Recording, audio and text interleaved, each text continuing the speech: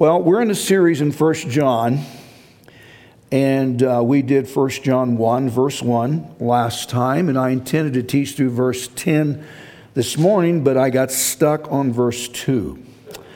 So that's where we are. And I have to be honest, this is going to be different. Some of this is going to be review. If you're here and maybe you're newer to evangelicalism or you're a newer Christian, then some of this you probably won't get. Just grab what you can, and as it goes by, and you can always ask me questions after, and I'd be happy to answer them. 1 John 3, verse 1. Behold, what manner of love the Father has bestowed on us, that we should be called children of God. Therefore the world does not know us, because it did not know him. Verse 2. Beloved, now are we children of God. We learned that from verse 1. And it has not been revealed what we shall be, but we know, notice, but we know, this isn't conjecture, this is something that we can be certain about. We can bring this to the bank. We know that when he, Jesus, is revealed, and Jesus is revealed next to us at his rapture, at his return, we shall be like him. We shall be like Jesus, for we shall see him as he is. Remember, since his ascension, Jesus exists now in heaven in his post-resurrected, glorified form. In one word, verse 2 is describing a biblical doctrine called glorification. Glorification. Notice the definition. Glorification means that our bodies are scheduled to resemble the perfect anatomical, glorified form Jesus received after his resurrection from the dead, minus the scars from his crucifixion. Jesus has retained those crucifixion scars to act as a perpetual reminder of his sacrificial death. Christians are scheduled at some point to be glorified, meaning we will receive Christ-like bodies, minus those crucifixion scars. Question: when are our bodies glorified? When? At what point do our bodies resemble Jesus? Answer: we are glorified at the first phase of Jesus' return. The first phase of his return, that is the rapture. Now, we addressed this doctrine of glorification in a recent message, but this is a prophetical perspective called, I'm using some big words, so hang with me, dispensational premillennialism. Jesus came to this earth once. He completed his mission, and his mission was to die. And then he left. But before he left, he promised to return to this earth. So he comes a second time. Dispensational premillennialism teaches that Jesus' second coming happens in two distinct phases. The first phase is called the rapture phase. At that phase, Jesus rescues all Christians from off the earth and brings them to heaven. Then there's a 7-year tribulation period on earth.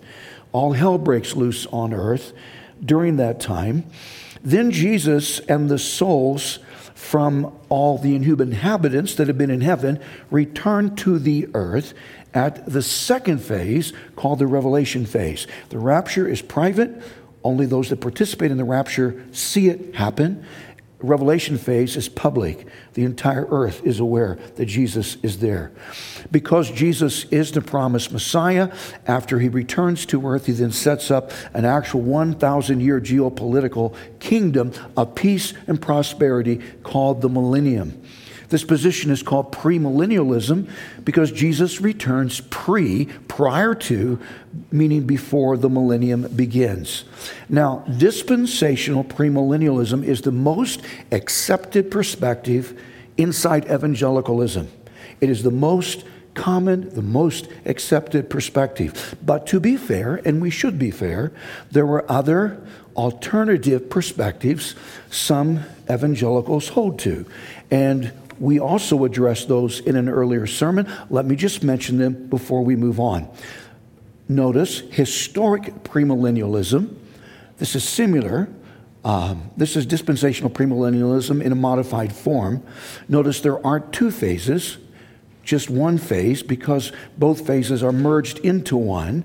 According to this, Jesus returns after the tribulation, although some historical premillennialists don't believe there's an actual tribulation period. Jesus, though, returns and catches us up to meet him, and then we do an immediate U-turn and come back down to the earth, and where he establishes his millennial period. Now, proponents of this position, it's called historic because some of the earlier church fathers taught this.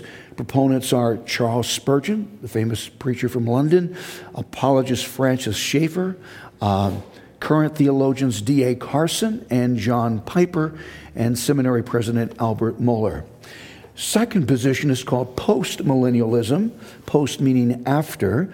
So this perspective teaches that in a gradual, progressive sense, more and more nations are becoming Christianized. So things are getting better and better as nations become Christianized, and so things improve until Jesus decides that societies have changed enough to receive him, and then he returns. Now notice, nations are being Christianized, things are getting better and better and better. How's that working? I don't think so. Proponents of this position are the great theologian Jonathan Edwards, Methodist evangelist John Wesley, and apologist R.C. Sproul, and another brilliant apologist, James White. A third position, as an alternative to the one I hold to, is amillennialism. A or a means no. So amillennialism teaches there is no actual, literal, 1,000-year messianic geopolitical kingdom on earth, but that the millennium is spiritual, completely spiritual. It's not actual, it's not literal, it is spiritual. According to this position, the millennium started at Jesus' birth and concludes at his return. So, according to them, we are now in the millennial period, because these people spiritualize every passage that addresses this subject. Amillennialism is also called millennium now, because we believe we're in it. Proponents are church fathers Eusebius and Augustine, Protestant reformers John Calvin and Martin Luther, and more recent best-selling author J.I. Packard. I might add, Augustine was considered one of the great earlier church fathers of the Catholic Church. The Catholic Church holds to amillennialism, but I promise you, if you were to go across the parking lot to St. Gall's and ask their parishioners about there, you would not find one single person that had any clue about what we're talking about. I doubt you would find many that even know Jesus is returning, but you wouldn't find a single person that knows anything about their church's position on this subject. It's amillennial, but they don't know that because they're not taught. There's one more perspective. Someone actually mentioned to me, he said, I'm a panmillennialist. I said, what is a panmillennialist? He said, that's someone that doesn't sweat it because everything's going to just pan out in the end. The sad part was I think he was serious. I really do. I'm going to do an exercise. I did this first service. Some of you listen to different teachers on the radio, read different authors, study theologians, different pastors you see. I want you to give me a name. Raise your hand, give me a name, and I'll tell you, if I know, I'll tell you what position they hold to of these four positions. Give me somebody, raise your hand, give me a name. Somebody, just give me a name. Yes? Dr. Jeffress, First Baptist Church, Dallas, is a dispensational premillennialist, as I am. Yes. R.C. Sproul was post-millennial. A lot of people, though, in the Reform movement are either amillennial or post. So I was kind of surprised he was post, but he was. But he's in heaven now and he knows better. It's all good. Okay. Somebody else, raise your hand. Yeah. Bodhi Bacham is, I think, amillennial. Pretty sure he is not. Kind of surprised, but I think he's amillennial. He could be post, but I think he's amillennial. He's great, though. When it comes to, you know he's great. You've listened to him. Yeah, Steve. David Jeremiah is a dispensational premillennialist, yes. Also a graduate of Dallas Seminary, which is the elite dispensational premillennial seminary in the world. Yes. Robert Breaker. Robert who? Robert Breaker. I don't know that name.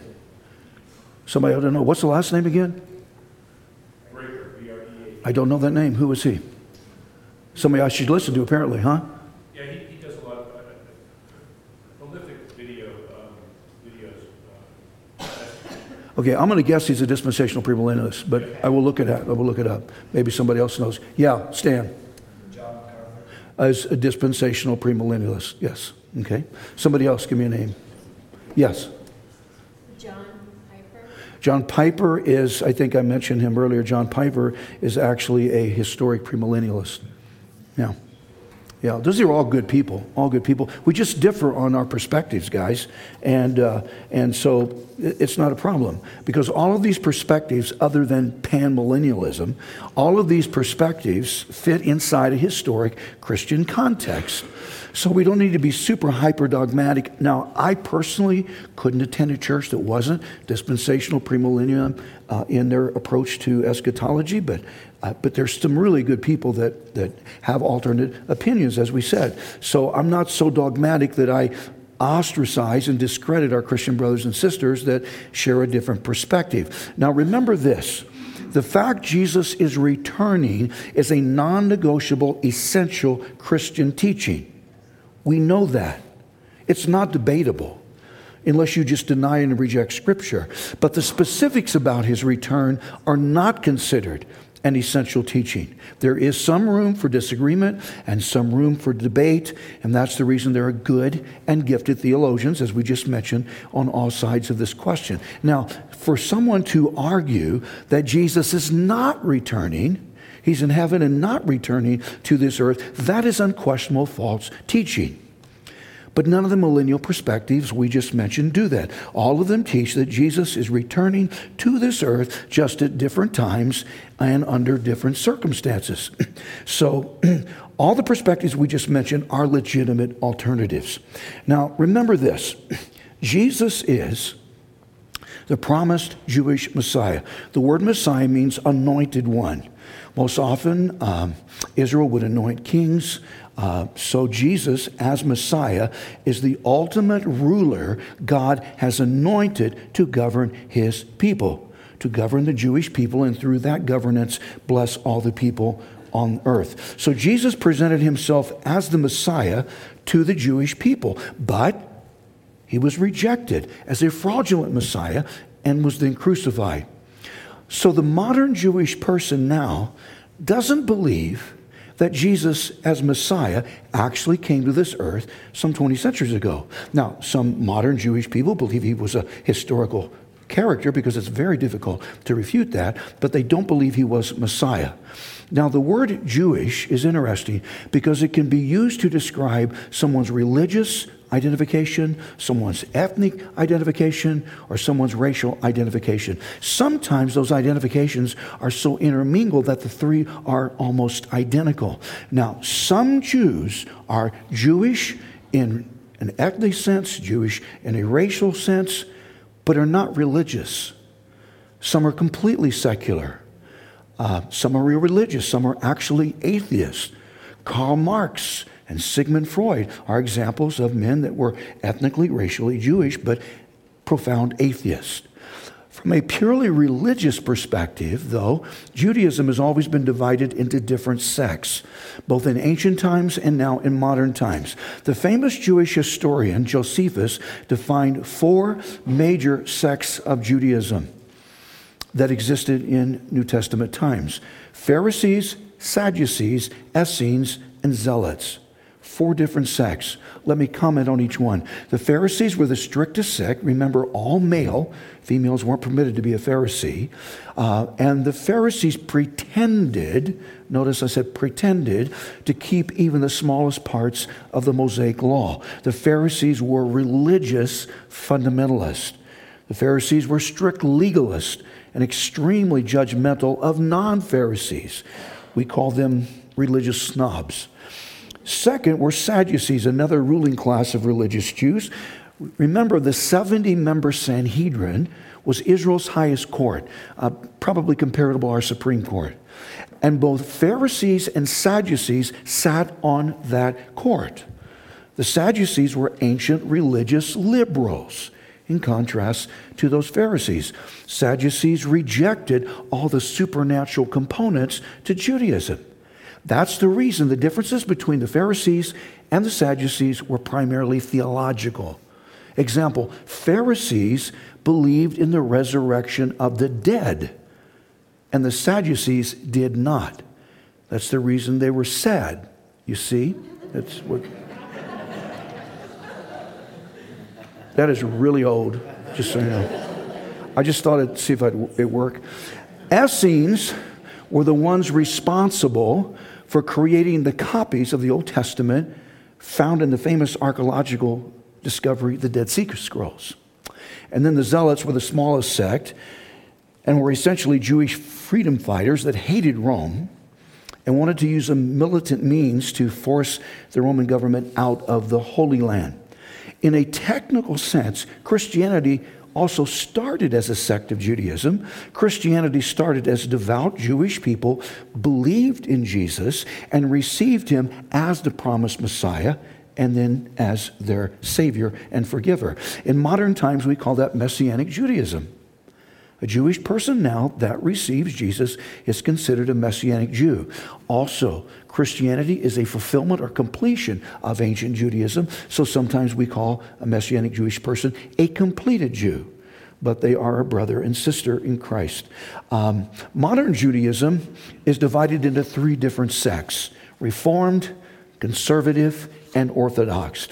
Reform, Conservative, and Orthodox. Let me comment on each one. Reformed Judaism is the most theologically liberal sect of Judaism.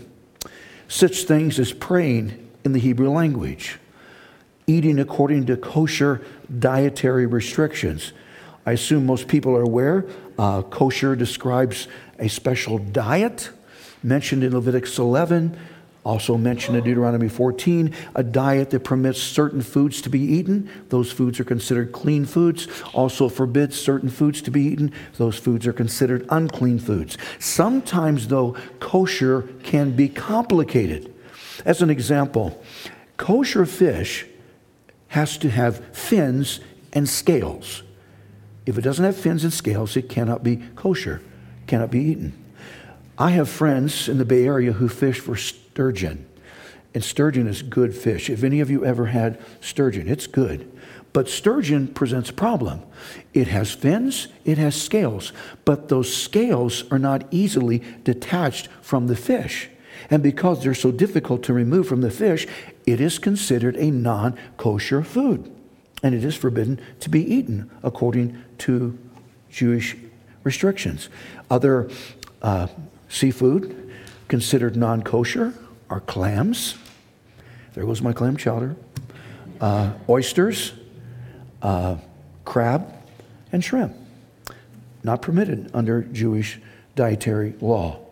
Also, there are other Jewish customs, such as separating men and women in public worship, meaning in the synagogue, men are seated on one side, women are seated on the opposite side. That is so strange to me, but that happens in Judaism. But basically, Reformed Judaism says all of these things we've just mentioned are outdated and irrelevant, so they have no credibility to those that are Reformed. Reformed Judaism teaches that the Hebrew Scriptures are not inspired and are not authoritative and are subject to someone's own personal interpretation. Second, conservative Judaism isn't as conservative as one might think, but it is more conservative than is Reformed Judaism. Conservative Judaism does maintain kosher dietary restrictions. It does encourage Sabbath worship, but it uses both the common language of the people, meaning the local language, and the Hebrew language in the public services. And it doesn't separate men and women during worship. There is no segregation. But conservative Judaism also, as Reformed Judaism, doesn't consider the Hebrew Scriptures inspired and authoritative. I should add this: the Hebrew Scriptures are the same as our Old Testament, but Jewish people don't call it the Old Testament. We do, but they don't, because Old Testament implies there's a New Testament, and Judaism rejects the New Testament and rejects Jesus, who is, the big idea of the New Testament. So Hebrew scriptures, according to Judaism, are called the Tanakh. T-A-N-A-K-H, Tanakh. It's pronounced different ways. I say it probably the worst possible way, call it Tanakh. Anyway, Orthodox Judaism is the most conservative and most traditional of the sects. It encourages rabbinic Judaism. It encourages all traditional rituals, all traditional practices, such as circumcision and the kosher dietary requirements and Sabbath worship at the synagogue. The contention is that Moses received the Torah, the Jewish Torah, that's the Pentateuch, the first 5 books of our Old Testament.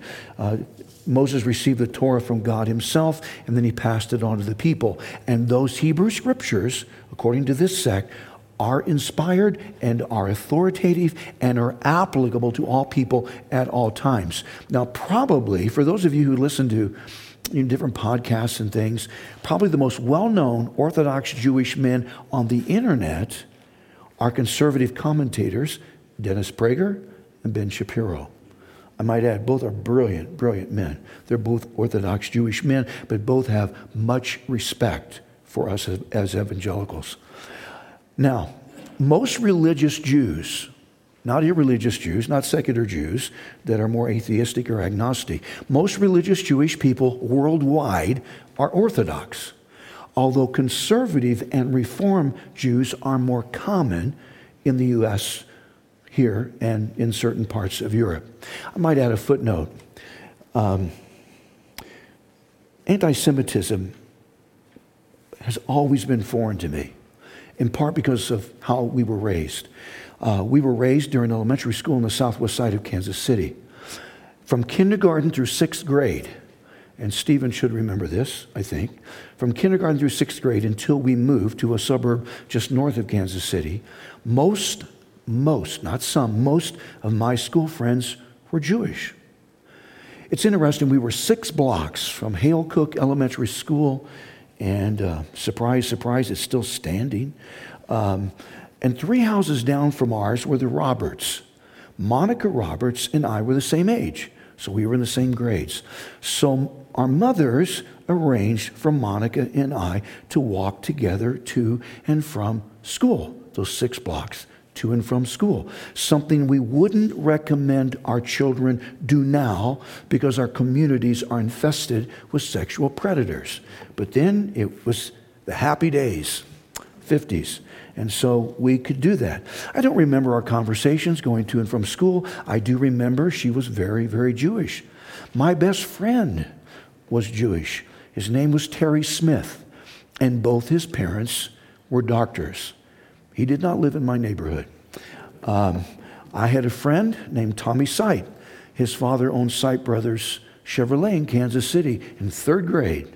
He talked our teacher into going to see his father, and she bought a Chevrolet. 3rd grade. Okay? So I had exposure earlier on to Judaism, and I never entered my mind that anti-Semitism would even exist. Of course, I'm convinced if you let children be, racism doesn't exist. It's only because parents and associations and the media cause them to become racist in their ideology. Now, it's interesting that these 3 different modern Jewish sects have different perspectives on the Messiah. Reform Judaism rejects an actual singular messianic person, but it does believe in a futuristic messianic age of peace. The problem is, how can a messianic age exist without a Messiah? I can't understand that. Conservative Judaism is a mixed bag. Some conservative Jewish people believe in an actual singular messianic person, as we do, and then some believe only in a futuristic messianic age of peace and no personal Messiah. Devout Orthodox Jews, though, do believe in an actual singular messianic person and are committed to waiting for him to return. An example, a 12th century Jewish scholar named Maimonides. Maimonides identified 13 principles of Orthodox Judaism. One of those principles said this about the Messiah. I'm quoting, "I believe with perfect faith in the coming of the Messiah.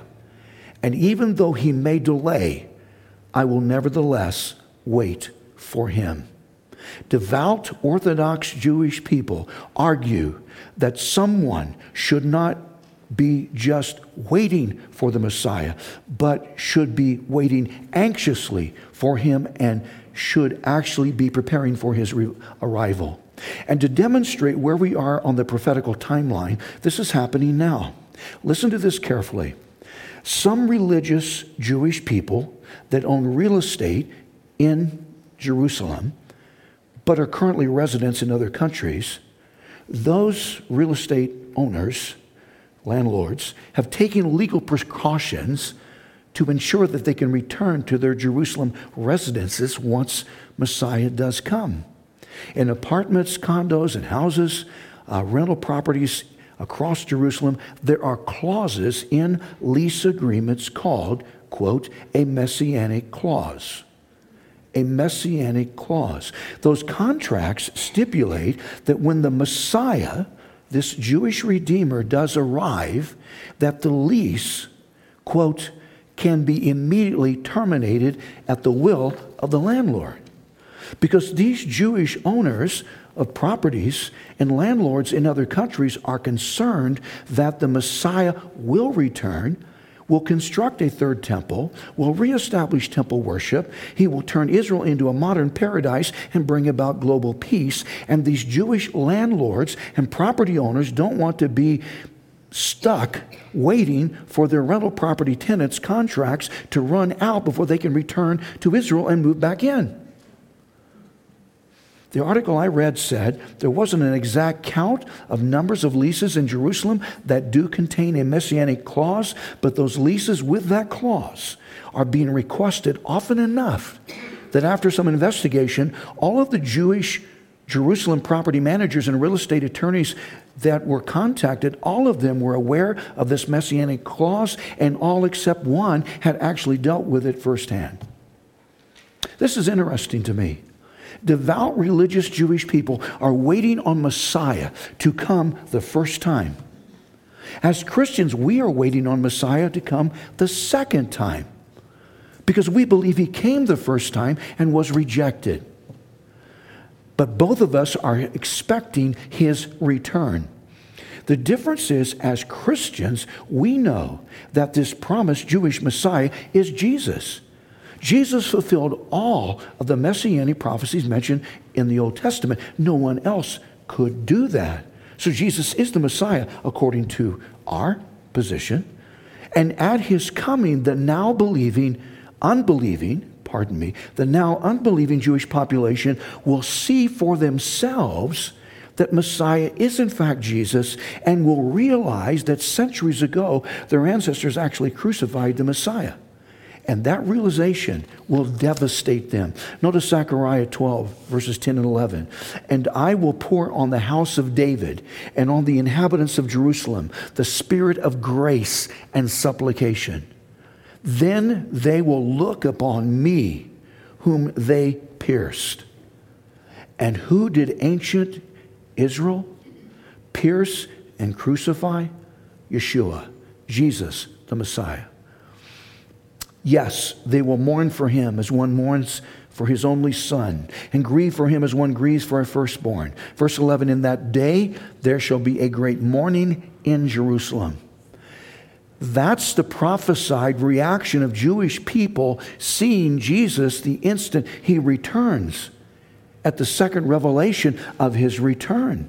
Remember, he retains the scars from his crucifixion, and the Jewish people will see the spear wound in his side and see the nail prints in his hands and in his feet. And it will suddenly register to them that their ancestors crucified the Messiah. Utter shame and intense grief and mourning will be the prevailing emotion throughout the Jewish people worldwide. It's interesting that all of these different perspectives on Jesus' return we just mentioned earlier, all of them would still include our glorification. Meaning all of them would include us transitioning to resemble Jesus. So even if the particular eschatological perspective someone holds to is different than mine, this subject is still relevant because according to 1 John 3, verse 2, we're going to become like Jesus the moment we see Jesus. If we see him return before the millennial period, that's historic premillennialism or dispensational premillennialism. Or if we see him return after a facsimile of a millennial period, that's postmillennialism. Or if we see him return at some point, if there is no actual literal millennial period, that's called amillennialism. But it doesn't matter when we see him, we're going to be instantly changed to resemble him. Now, since I hold to a dispensational pre-tribulation rapture, meaning the rapture I believe happens before the tribulation period, and I hold to a pre-millennial perspective, according to that perspective, at the rapture, there are two separate but almost simultaneous parts to this glorification. The first part is a resurrection, where dead Christians are resurrected. And the second part is a translation, where Christians that are still alive are translated. Translated in this instance means to change into another form. Now, this is the order. Jesus returns from heaven to receive us to himself at the rapture. The word rapture is not an exact biblical word because the actual word rapture isn't found in Scripture. Rapture is a word theologians have assigned to this prophetic phenomena.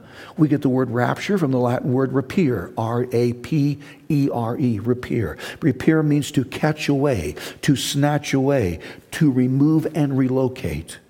So at this rapture phase, this rapere phenomena, Jesus descends from heaven. He stops at some point in the atmosphere above the earth, and then in an instant, there's this rapere or rapture phenomena. Jesus snatches out all Christians from off the earth, both those Christians that are dead and those Christians that are alive. Both groups are raptured. Now, let me just break this down. The first order of business is that the bodies of deceased Christians are resurrected, meaning those dead bodies are made alive, come up out of the grave or urn, and during that resurrection process are reconstructed to resemble Jesus' body and so as to exist forever.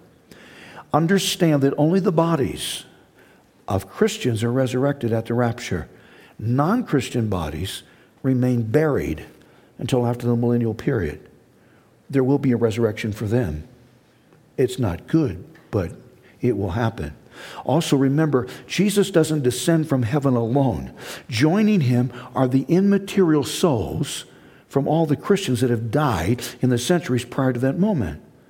Those souls from heaven descend, besides Jesus, to the atmosphere above the earth, and then their bodies are resurrected and recreated, come up out of the graves, and they meet in the air, are rejoined together. Their souls are reabsorbed into the resurrected body. And once those souls and resurrected, recreated bodies are reunited, those persons go on into heaven and wait there throughout the tribulation period that transpires on the earth. I'm going to make this practical. At 7:30 a.m. this past Tuesday morning, Dr. Charles Stanley died at age 90. How many of you know Dr. Charles Stanley? Okay. He pastored First Baptist Church Atlanta for more than 50 years. He authored 70 books. He was also a televangelist in a technical sense. He was an honorable televangelist. Some aren't, as we know.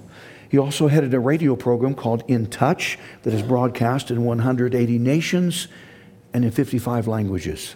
For decades, he was known as America's pastor. He was a solid Bible preacher. I might add, he was also a dispensational premillennialist. Charles Stanley is now deceased. And that means since this past Tuesday, he's been in two different locations. One is that his soulish essence, his soulish self, is in the third heaven where God is. That happened the microsecond he expired. Boom, instant heaven. His second, his bodily remains or corpse is now being prepared to be buried. There was a public viewing of Dr. Stanley as he laid in a casket yesterday at First Baptist Church in Atlanta from 10 a.m. to 4 p.m. And I'm sure the crowds were enormous. And probably had to extend that time because he was so popular. At the time of the rapture, Dr. Stanley will be in two distinct locations. His soul still in heaven, and on earth his bodily remains will be in a casket buried in the ground or in a mausoleum.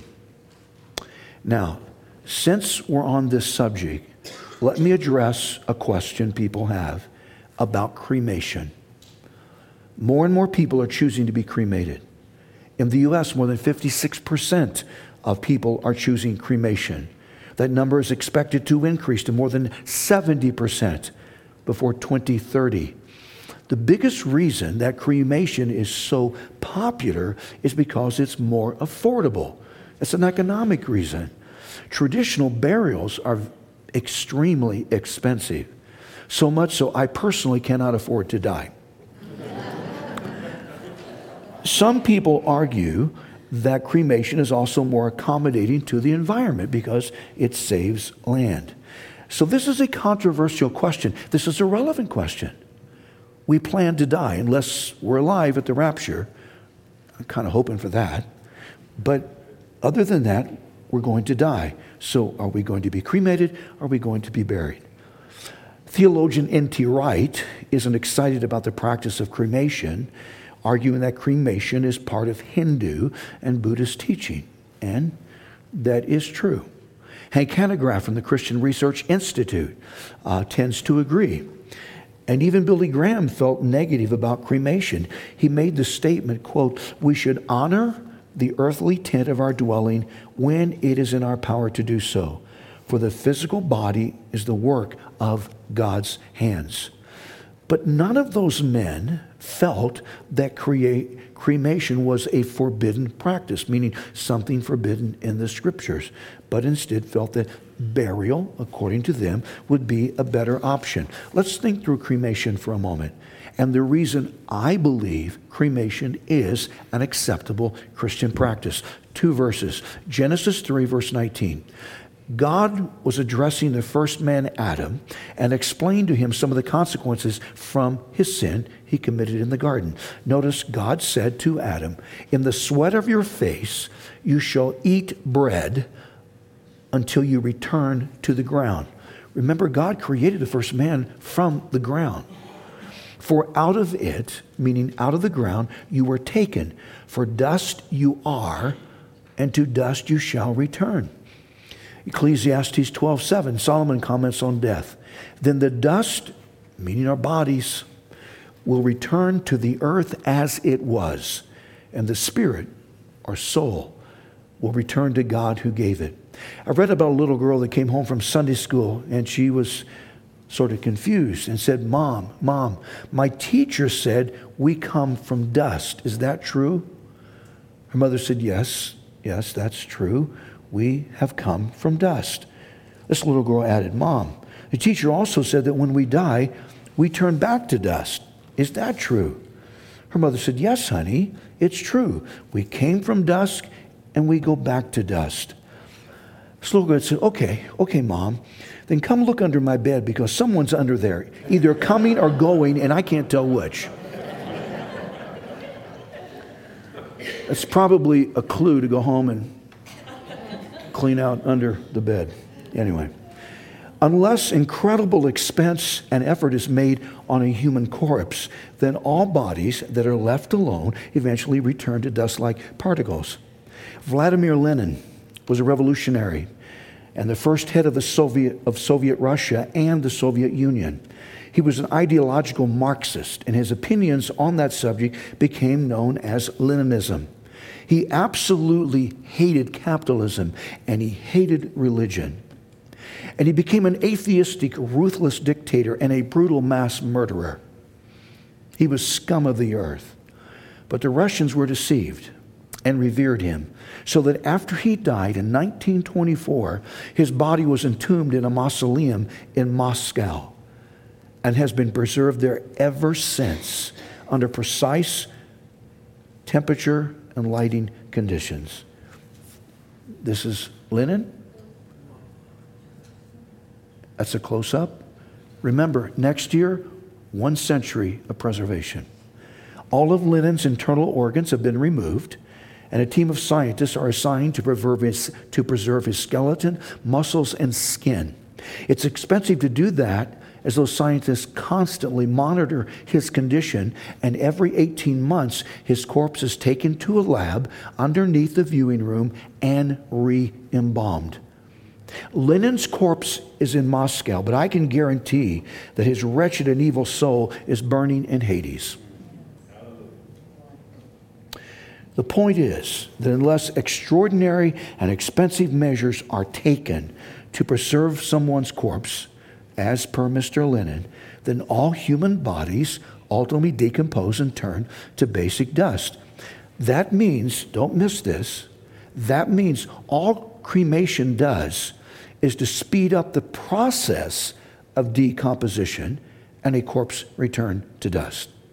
Did you get that? All that cremation does is speed up the process of decomposition and a corpse return to dust. Ultimately, a corpse that is buried and a corpse that is cremated, both corpses end up in the same condition.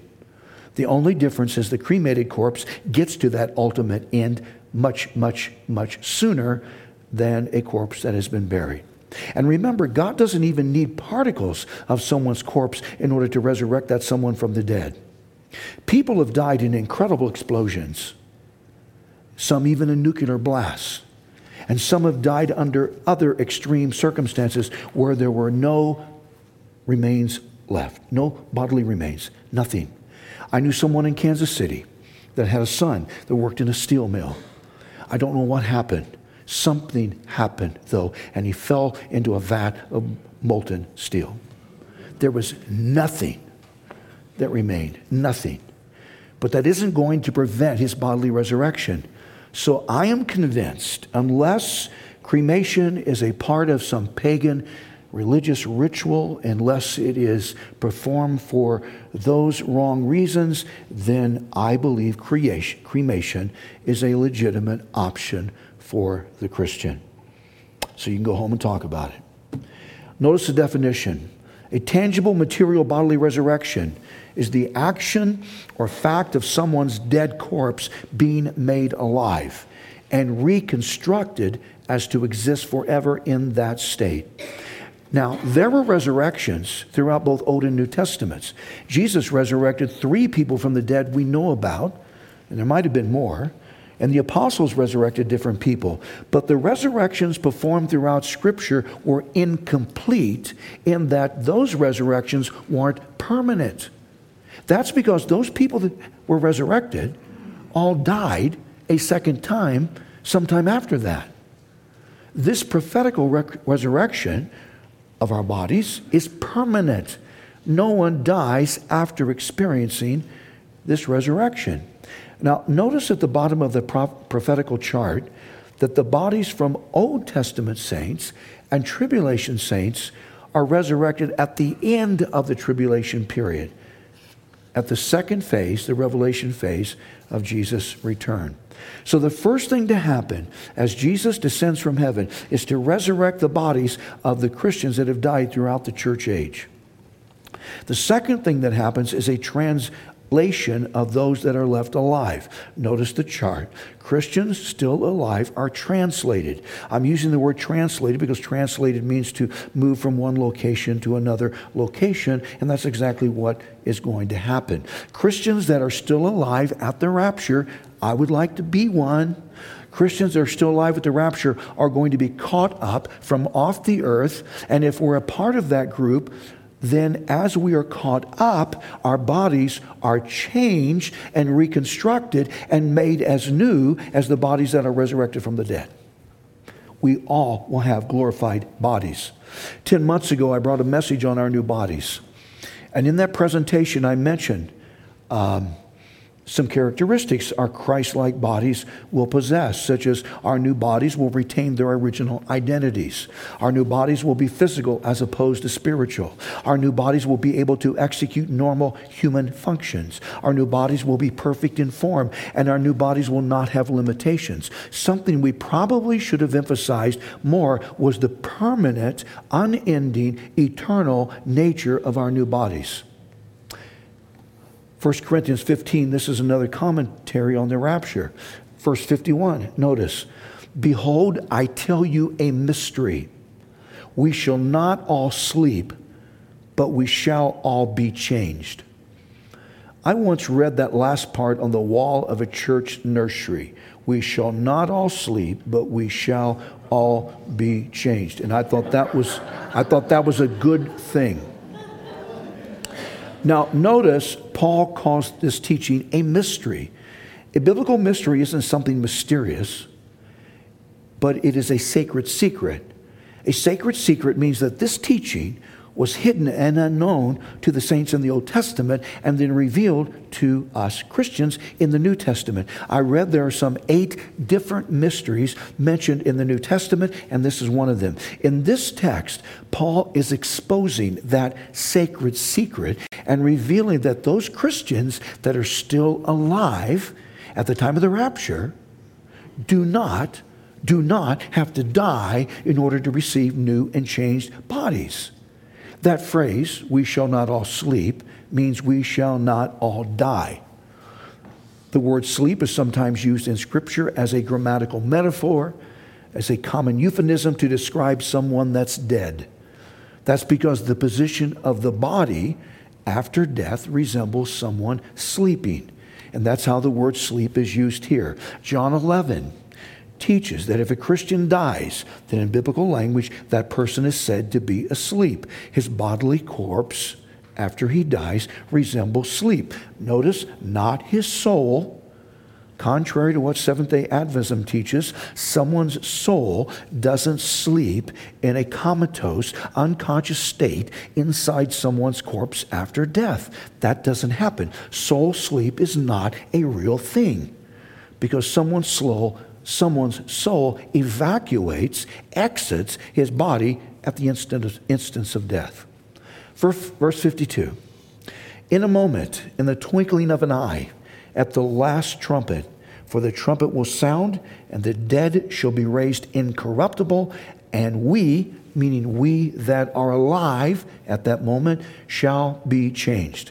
So the resurrection of the dead, their bodies brought back to life, and the translation of those that are alive at that moment won't be a process, won't be some sort of supernatural metamorphosis. Instead, it will be an instantaneous recreation from one form to another and better form.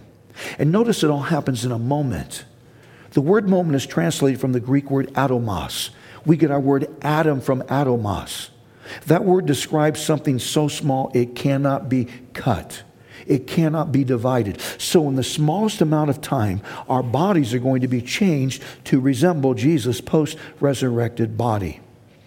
To further illustrate that Paul said this change will occur in the twinkling of an eye. The Greek word translated as twinkling was used to describe any rapid movement of the eye. The human eye can move faster than any other visible part of the human anatomy. So Paul was emphasizing that the change we experience at the rapture is going to be extremely, extremely fast and instantaneous. There will be a trumpet blast to initiate all this. It won't be the last trumpet to sound from heaven, but the last trumpet sounded to start this process. I suggest that only those Christians that participate in the rapture, either their bodies are resurrected or they're alive and changed and caught up, only Christians that participate in the rapture will actually hear that trumpet. Non-Christians won't hear this trumpet blast and won't be aware of all this happening until after it's happened. And millions and millions and millions of people are missing. Verse 53. Notice this verse. "For this corruptible, our present bodies are considered corruptible because our bodies are subject to death, deterioration, decomposition, and decay.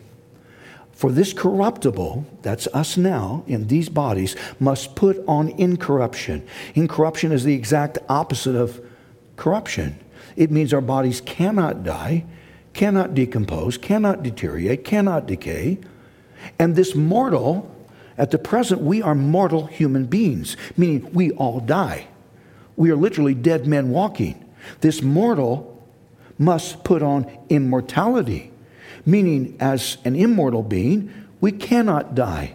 Immortal means an unending, perpetual existence. Immortal means eternal. Our souls are immortal, and after Jesus returns, if we're dead or alive, it doesn't matter. After Jesus returns, our bodies will also be, at that point, incorruptible and immortal. Now, one of the benefits of bodies that are incorruptible and immortal is that means no more aging. Now, that's probably insignificant to those of us in this room that are younger, but to those of us that are older, aging is a serious, serious problem. I turned 70 and said, how did I get here? How did this happen? It seems like we just got married. We didn't just get married. We got married 53 years ago this summer. It seems like I just graduated from college. I didn't just graduate. I graduated in 1973. It seems like we just had our first child. We didn't. Our oldest son is 46 years old. How did we get here? It just went by like boom, like that. And these young people have a problem. They think us old people have always been old. And they think they're never going to get old. But your time is coming. You remember this sermon. Don't you forget it. So how did I get here? And then I'm going, why didn't someone tell me it would be like this? I'm stiff and I'm sore and stuff hurts all the time. Getting old isn't fun. But our new bodies don't get old. Our new bodies don't age.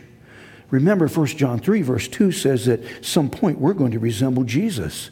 Jesus ascended into heaven. He was probably at that point in time, we aren't certain, somewhere between 33 and 39. So our new bodies, our glorified bodies, our reconstructed bodies are going to be aged, have an apparent age of, let's put it this way, of the right side of 40.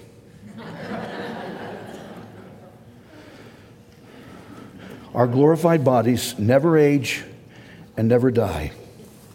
Verse 54, so when this corruptible has put on incorruption, and this mortal has put on immortality, meaning when glorification happens, when those that are deceased receive their resurrected and recreated bodies to resemble Jesus, those that are alive at the rapture are changed, caught up and changed to resemble his resurrected body, then shall be brought to pass the saying that is written, death is swallowed up in victory. Through the process of glorification, we will be victorious over death. In his book called A Severe Mercy, Sheldon Van Ochten shares the account of his meeting with C.S. Lewis. As Chris cited earlier, C.S. Lewis, famous novelist and Christian apologist. The two men had become close friends. So the men arranged to have lunch. And then after a great lunch and a great time together, Lewis said to his friend, we'll certainly meet again, here or there, motioning toward heaven. And then he added, I won't say goodbye. We'll meet again. With those words, the men shook hands and parted. Lewis crossed the street. And then suddenly he turned around toward his friend on the opposite side of the street and shouted to be heard above the noise of the traffic. He shouted, besides, Christians never say goodbye. That's true. Because in our incorrupt, immortal, glorified bodies and in heaven, we will never hear that word goodbye another time. That should excite us. Let's bow our heads. Father in heaven, thank you for what we've learned I know it's a lot of stuff. And for those that are new, are probably confusing, and I'm sorry about that. I have very limited ability to explain things sometimes, but I hope some of it made sense. I hope everybody here knows there is hope for these bodies of ours, that if we accept Christ, if we are His, that someday these bodies will be changed. They'll be glorified to resemble the body of your Son. No limitations, no aging, no death, no sickness, no troubles, no disappointments, no depression, none of that. So God, we're excited about that. And my prayer would be this morning, if there's anyone in this room who hasn't made that decision to receive Christ, that they'll come to me after this service and say, I want to talk to you. We'll set up an appointment soon where we can sit down. I want everybody in this room to know Christ. I want everyone in this room to be forgiven. I want everyone to go to heaven. And I pray that'll happen. So we commit this sermon to you. May you use it to continue to work in our hearts and in our minds. And I thank you. In Jesus' mighty name I pray. Amen. Amen.